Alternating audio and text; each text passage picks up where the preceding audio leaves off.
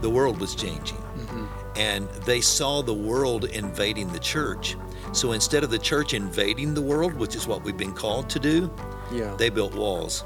So I had this grown man with his arm around me, comforting me, speaking life into me. And I walked away from that stunned. Hey there, I'm Matthew Foley, and this is ISOW Insights, where God's truth grows in the midst of current culture, renewing the mind and spirit. So I don't know that they weren't doing exactly what God wanted them to do for that era of time.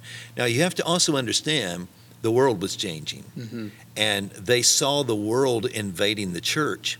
So instead of the church invading the world, which is what we've been called to do, they built walls, and they kept the world out of the church. So they wanted they wanted to be distinguished from the world.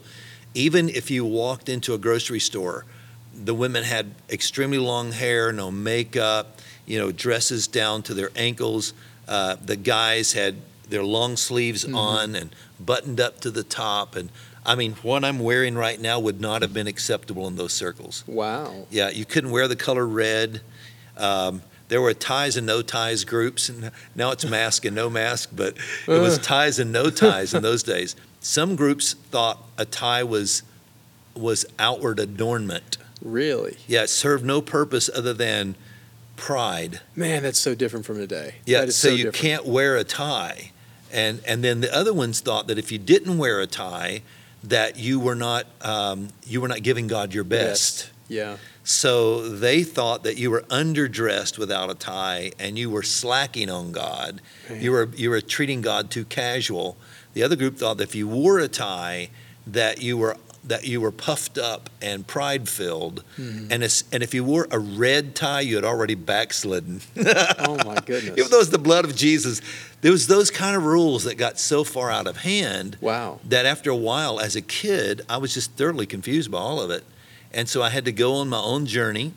So when God called me to preach in the bottom of that wreck, I had to go on my own journey with God and figure out what that looked like. And honestly, that's when I started my early morning prayer life. I climbed a mountain.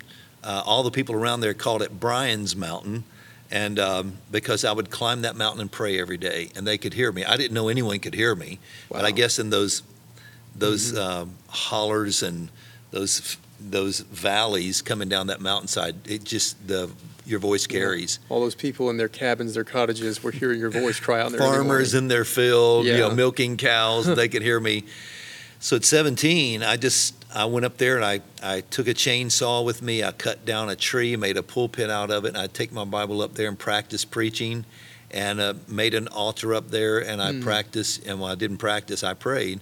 And that's what I had to do to start finding God on my own. I'll never forget when I decided to go to college, and in that world, that was taboo.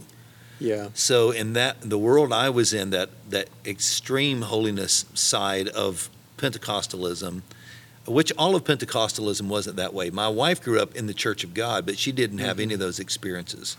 Really? It was just that little segment, that little genre of holiness movement that we were caught up in, and so I'll never forget when I decided to go to college. I went to Lee College, which is now Lee University, and everyone shunned me for it. Really? Why was that? Because it's going to change you. All you need is God and your Bible and your prayer life. What's wrong with this life? They thought you're going to leave us and never come back. Things like you're going to get too big for your britches, little statements like that.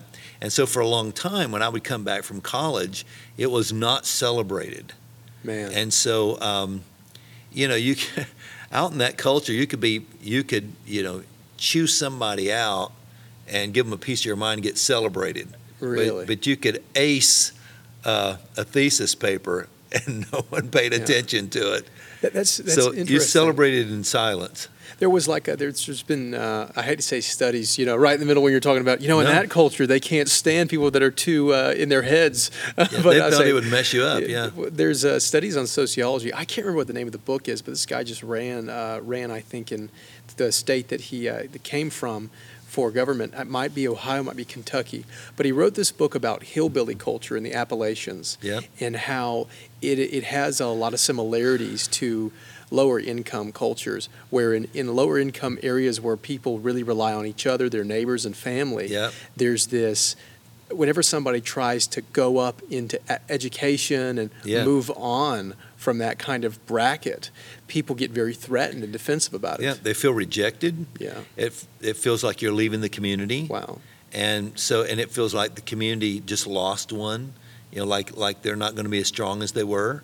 Man. And so in my church, I was the bass guitar player. I played the organ at the church. I played the bass guitar. I led worship. Wow. I taught a Sunday school class, and I was over the youth. Mm-hmm. And I mean, so when I walked away in that little small country church, which I love that church, I love those people, I really wasn't walking away from them. I grieved them because they were precious. Yeah. The people were beautiful people. And, but when I walked away, there were probably 6 or 8 gaps left. There were 6 or 8 empty roles, and way out in the country, you don't have a lot of people visiting, so you never knew if someone was going to come in to fill up those slots or not. Those empty positions. Wow. And so they did see it as me leaving them. Like my wife, she was the only piano player at her church. Mm-hmm. So when she went away to college, they had no music. Their church had to sing a cappella, and then there was this older woman, Sister Cora was her name, that was in her 80s, that finally started playing again, and she could only play certain hymns, and so it limited. They learned to love it. I guess they learned to love those 5 hymns. And so, they didn't want her to go away to college either. Now, her parents did, but her church did not. Did it take a lot of faith to move on to college from the life you'd known, or was it like, I'm ready to try something new? I think it was more of, I'm ready to try something new. Mm-hmm. I wasn't sure how I was going to do it because we had no money. I was working in, so Cosby is about 20 miles from Gatlinburg. And so I was working minimum wage jobs in Gatlinburg, Tennessee as a 18-year-old. Wow. So I was. It's not far from here either. No, it's not. So I'd done full circle from Georgia back to Tennessee at that time. Wherever Dad's ministry went, is where we went. I went to 18 schools before I ever graduated, so we moved a lot. Mm. And so, so when I finally got up the nerve to go to college and made that decision, a tomato farmer who was a school teacher, full-time school teacher, who farmed tomatoes in the summertime. Yeah. He took $1,000 from his crop, from his tomato crop. And I know this guy didn't make a lot of money. And he and his wife had never had any children. And they came to me and they said, we want to bless you with this scholarship money to help you go to college. Wow. And it was the only money that I received. Huh. And so I had $1,000 from a tomato farmer who was a high school teacher who saw the value in education. He did attend my church, by the way. Wow. And then I came here. I didn't even understand Pell Grants. I didn't understand. I came on campus. They said, how are you going to pay for it? I said, I need to talk to someone. And they sent me into the student aid office, so I worked. I was the college student that was in the kitchen. Man. I was washing the dishes and sweeping the floors and taking out the garbage. That was me. Mm-hmm. And then I was preaching on the weekend and singing in chapel and all those things I did back in the day. And then the rest of it was, they helped me get government grants. The school, Lee College, helped me fill out my paperwork because I didn't know anything about it. So I got a TSAC, I got a Tennessee Student Assistant loan, and I got a Pell Grant, and all of that had to pay back, obviously, but so later on. You just worked through your college experience. And that was no stretch for me. I was used to working. Well, it sounds like kind of just picked up where you left off really as soon as you got to college. It was just life. Yeah. And how did you meet your wife, Faith? Oh, wow. Faith. Best thing ever happened to me, by the way. So Faith and I met in Old Testament survey for the first time. So I didn't know her Her name was, I didn't even know her name was Faith. I was kind of the class clown. Really? Yeah. Couldn't imagine. I dealt with my struggles in life through humor. Yeah. So my whole life growing up, I was the guy that made people laugh, and this is the wild thing about being me, is that I did not have it easy, but I always had a positive attitude. I always had a good outlook on life. Was that just like how God made you from the start, or? That's all I can guess. Yeah. Okay. Yeah. Or I didn't want to get sucked in. Mm-hmm. I didn't want to get pulled into the vortex of negativity and all of that. So I just knew there was something better, so I just chose to believe. So it's more of a fight to be positive than it is to, this is just my natural default, is I'm going to choose to be this way. I don't know if it was a fight, but it was a choice. Okay. Once I remember saying, I think I must have been about 12 years old, and I said out loud, this was such a distinct defining moment for me, I don't like these people, and I don't want to be like them. Wow. And that didn't mean everybody in my world, but it meant the people that were controlling and the ones that were God's going to get you for that crowd. And I said, I'm not going to be like them. And I didn't want to be like my dad. I loved my dad, but I didn't want to be like him. And I just didn't want to be like the leaders in my church. And so I remember at about 12 years old, I couldn't find anyone I wanted to be like. That was my problem. That's wild that God, I'm going to attribute it to God, because it's wild for a young person at 12 years old to be able to look around every influence in their life and say, no, no, no, no, all the way down the list, because that's your whole world. Yeah. But to just know there's something better than this. Yeah, there was a missionary that came to our church, and he was the most loving man I'd ever met. And so I knew there was a difference. And he became my pen pal. And so he was in India, which started my love for missions. And he and I wrote each other. I would write him a letter, and about 2 or 3 months later, I'd get another one back. Mm-hmm. And so I'd never met anyone that was so filled with the love of God before. And I thought, okay, there is a difference. It's out there. Mm-hmm. I remember going to camp meeting one time. Must have been about 14. And in my church, to go to the altar, first of all, meant that you had done something wrong, or something was wrong with you. Wow. And so the old saints wouldn't go. Mm-hmm. They would go and pray for people.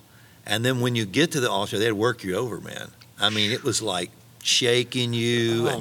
And they'd do this and this the whole time they were praying for you and things like that. They'd be touching. Why would they do that? Why would they be tapping your face? And I have no idea, but that's what they did.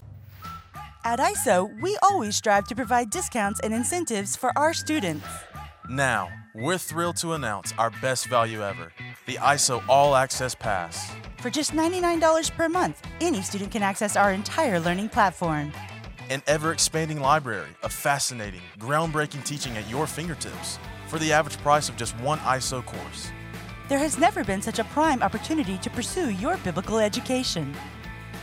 Students in many traditional schools pay $100 to learn every day for every single course. With the All Access Pass, that amount gives you access to our entire course catalog. At ISOW, you can learn from world-class teachers on a wide variety of subjects, all at your own pace. With the subscription-based model of the All Access Pass, there are no obligations to put yourself in debt for decades. If you're hungry to learn about the Word, there's never been a better value. That's countless hours of teaching and materials with no limit on how much you can learn. Now, more than ever, ISOW is excited to connect the Word with the world. Go to isow.org to get started with the All Access Pass today.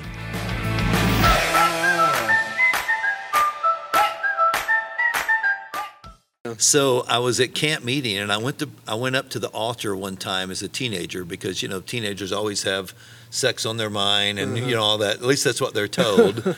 So 14, they were probably right. And so I went to the altar to confess, and there was a very loving man. His name was Robert Herring. He was a pastor there in Georgia. And I'd never had anybody pray for me like this. He went up to the altar, and I was ready for the royal treatment, right? So this is like, he's a missionary. He's going to be like them, but times two. Well, this wasn't the missionary. This was actually a pastor. Excuse me, this is the pastor. So the missionary's name was Harold, and so this guy's name was Robert Herring, and so he came up to me and put his arm around me and began to pray this gentle prayer. Asked me my name, Wow. which I thought, wow, my name is Bryan. God, I want you to touch Bryan's life. And he prayed the most gentle prayer I'd never had. Even my dad wasn't like that, you know. My dad was pretty rough on us. Mm-hmm. So I had this grown man with his arm around me, comforting me, speaking life into me. And I walked away from that stunned. That gentle prayer. I'd never had that before. Wow. I didn't even know it existed. So you're talking about the love of God. It affected me so much that I thought, okay, there is a different way of life, and I'm going to find it. So, and I will tell you, I had some loving people in my life, so it wasn't that, but not all of them were saved, but they were loving. And some of the people that should have been the most loving, that were spirit-filled, were the least loving. Most spiritual, technically, in their minds, Wow. but least loving. But I had loving people in my life, and I knew there was a difference. So I just wanted to be different from that. Man. So let me take this fast forward. Robert Herring's wife passes away years later. I didn't know her, but he marries this girl named Lisa, and Lisa Herring. And so I run into them a couple times. He does not know this story of how he changed my life until I hired Lisa Herring as a writer at ISOW. Really? Lisa Herring is one of our writers at ISOW. Wow. And I got to hire the man's wife, and he's now way in his 80s, and he married a much younger lady. I think she's 30 years younger than him. And so when we hired her, I finally had the opportunity to tell Robert that story for the very first time. And he's still that way. Man. He's still one of the most gentle giants you'll ever meet. Wow. Yeah. My word. So all of that made me want to be someone else. It made me want to be someone different. I wanted to discover that side of God. And so I think that that put me on a good journey. So when I came to Lee, I found a lot of people to help me. I had some great professors in those days, and that started me on a different journey. And I saw preaching differently. I learned things from the scriptures that I didn't know. So you saw a whole new, I would guess, you saw a whole new side, the Pentecostalism, Yes. then the kind of harsh holiness movement that you were used to. So you were asking about faith. I think that's how we got on this subject. So I was the class clown. I think that's how I got off track telling you that that's how I masked things with humor. But anyway, faith, a guy named Murray Hand, knew her from South Georgia, and I would make comments and try to be funny in class, and she would laugh so loud. She still does. And she just would laugh so loud it would kind of take over the room. She caught your attention? Yeah, and I thought, this girl has the best personality. So Perry Stone was actually preaching a revival in Daisy, Tennessee. Oh, yes. And so this was a revival that went 12 weeks. So it's one of those historical revivals that people still talk about to this day. Well, a lot of Lee students were going over to it. And one of the things that I did all through college was sing. I was a musician and a singer. So I would sing in chapel a lot. And, I did solos and trios, numbers and duets, whatever they needed me to do in chapel. So remember, Lee College was 800 students then. It was not the Lee University that you've known. And so they asked me to come over and sing at that revival. So I was just going to sing. So this guy named Kerry Studdard was a great keyboard player, piano player. So he was going to meet me there. We were going to go over a song, and I was going to sing it that night before Perry preached. And I walk in the church there at the Daisy Church of God or whatever it was called, and I'm in the lobby, and I hear someone playing the piano. And I think it's Kerry, because there aren't very many people that can play as good as he can. I mean, he was phenomenal. And so when I'm hearing him play, I look up to God in the lobby, and I said, now, God, why can't I find somebody as funny or someone with a personality like Faith Carlton. That was her maiden name. Why can't I find somebody with a personality like Faith Carlton who can play the piano like that? And I turn the corner thinking that I'm going in there to meet Carrie Studdard on the piano, and it's Faith. My word. She's actually playing the piano for someone else. They got there before us. Woo. And I couldn't believe she could play as good as Carrie. And she was an amazing keyboard player. I had no idea that she sang or played or anything. And then I thought, okay, I got to get to know this girl. He said, fair enough, Lord. Fair enough. That's right. Yeah, really. I mean, that's a real quick response. Yeah. And so I thought, I got to get to know her. So I asked her out. The next night, she was already committed, riding with someone else. So she said, I wish I could, but I can't. So I just didn't give up. Mm-hmm. We had pay phones back then, no cell phones, pay phones. So I'd go to the pay phone in my dorm hallway and call the pay phone in her dorm hallway. Whoever answered it, you had to wait till someone answered it.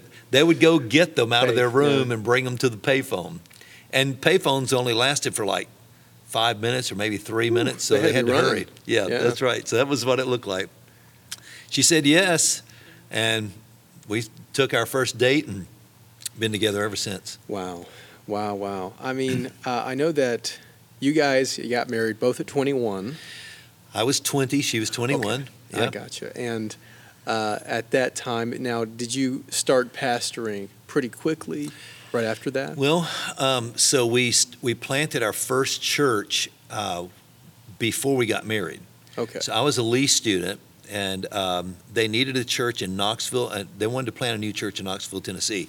Well, here's the whole story. There was a very wealthy man wanted to plant a church, and he was a businessman, but he was also a preacher. And so he got his employees together and put this little chapel together in one of the buildings he owned.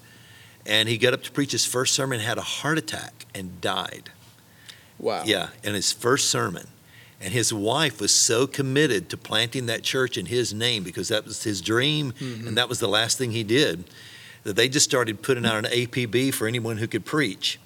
Well, my roommate, Randy Jenkins' father, was a good friend of this guy, and he said, they're just looking for a preacher to come up and preach. You can do that. So Randy said, you want to go up and preach for them on the weekends? You can preach. And I didn't have a job. Really? And he said, they're going to pay you $100 a week. And you're like, I'll be there. Yeah, $100 a week, which back then could go a lot further than it could now. But so I said, you know what? I need the experience. I need a place to preach. So I went up and started preaching there. And it was a little gift shop. And there might have been 20 people there. I stayed there for about a year. We were up to like 85, 90 people that had started coming to that little storefront, basically. And so Faith and I got married while we were planting that church. My. So what we would do every week is the lady who owned, who was his wife, they owned a hotel.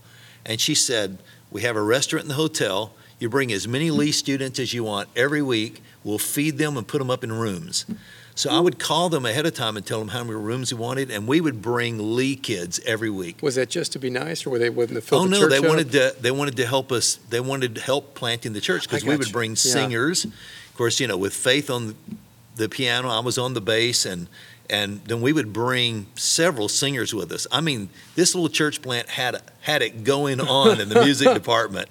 So every week, man, people would come out. It was like a bunch of college kids planting a church. But the people that were coming were very wealthy.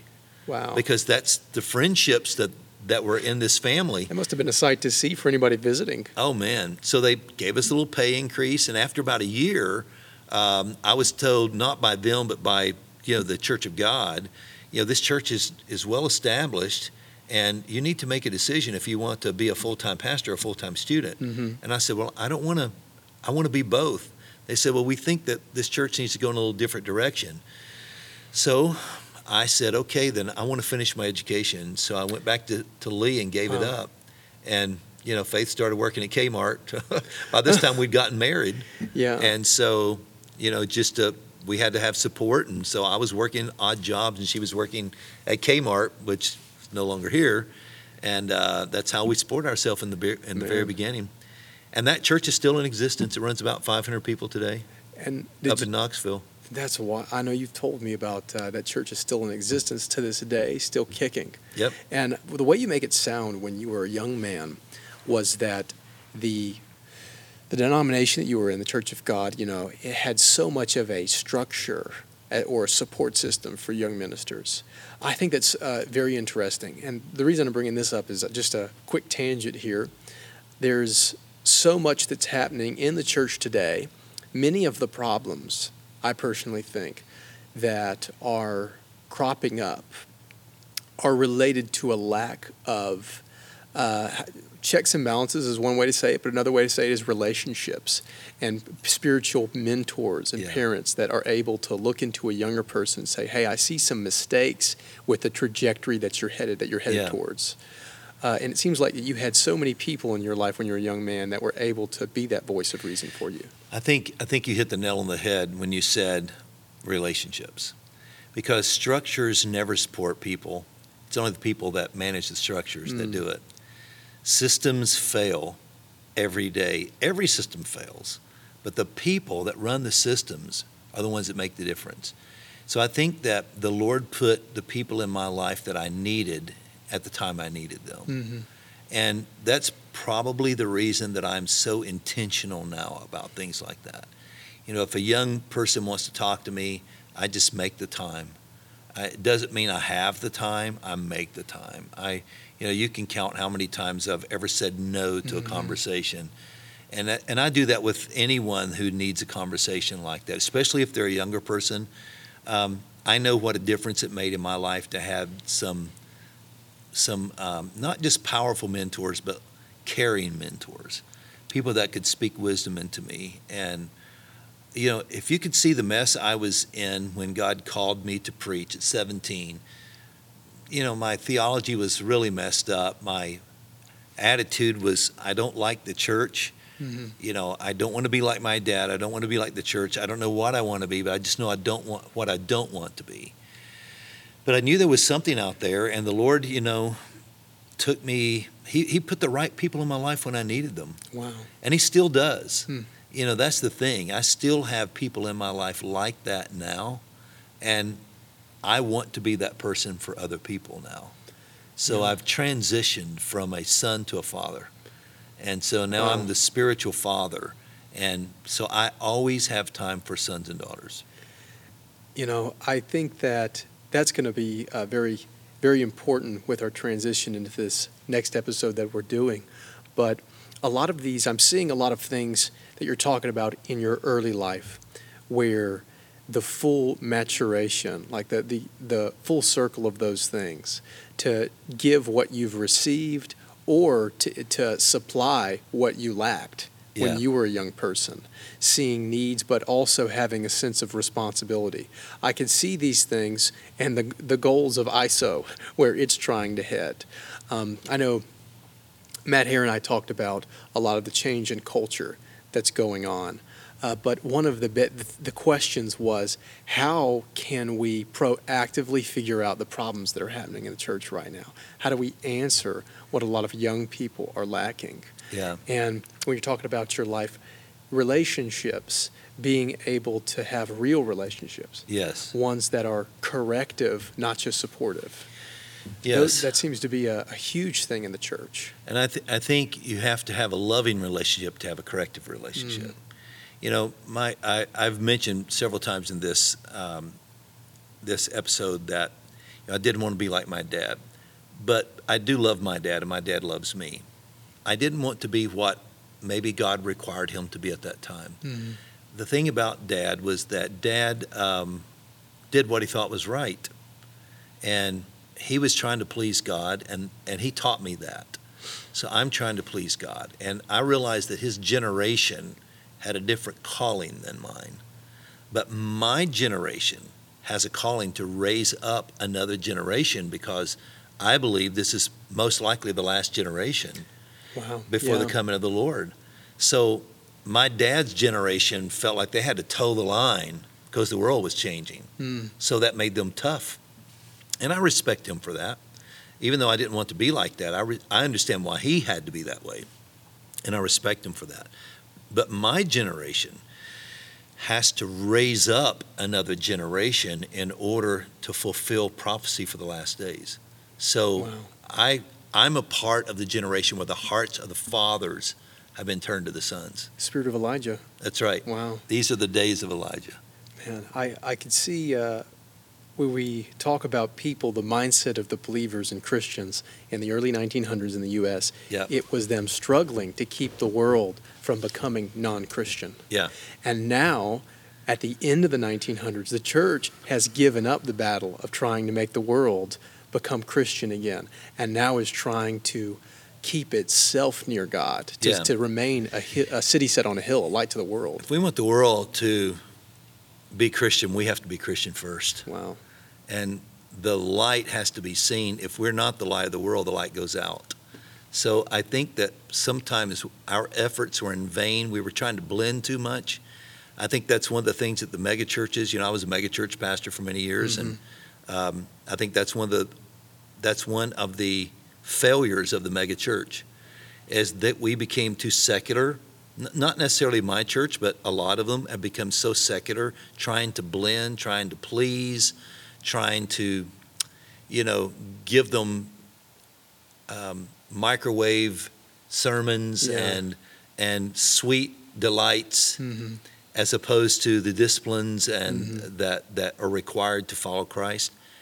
And so I think that one of the things that we have to do now is we have to quit worrying about how we're going to blend and get the world to accept us, and just let them see the difference in us. Let them see the Christ in us. Yeah. Gandhi said, this is Gandhi, that he said, if the world could meet the Christ of the Christians instead of the Christians of the Christ, perhaps the whole world would accept him. So he saw that Christ was different from what Christians had become.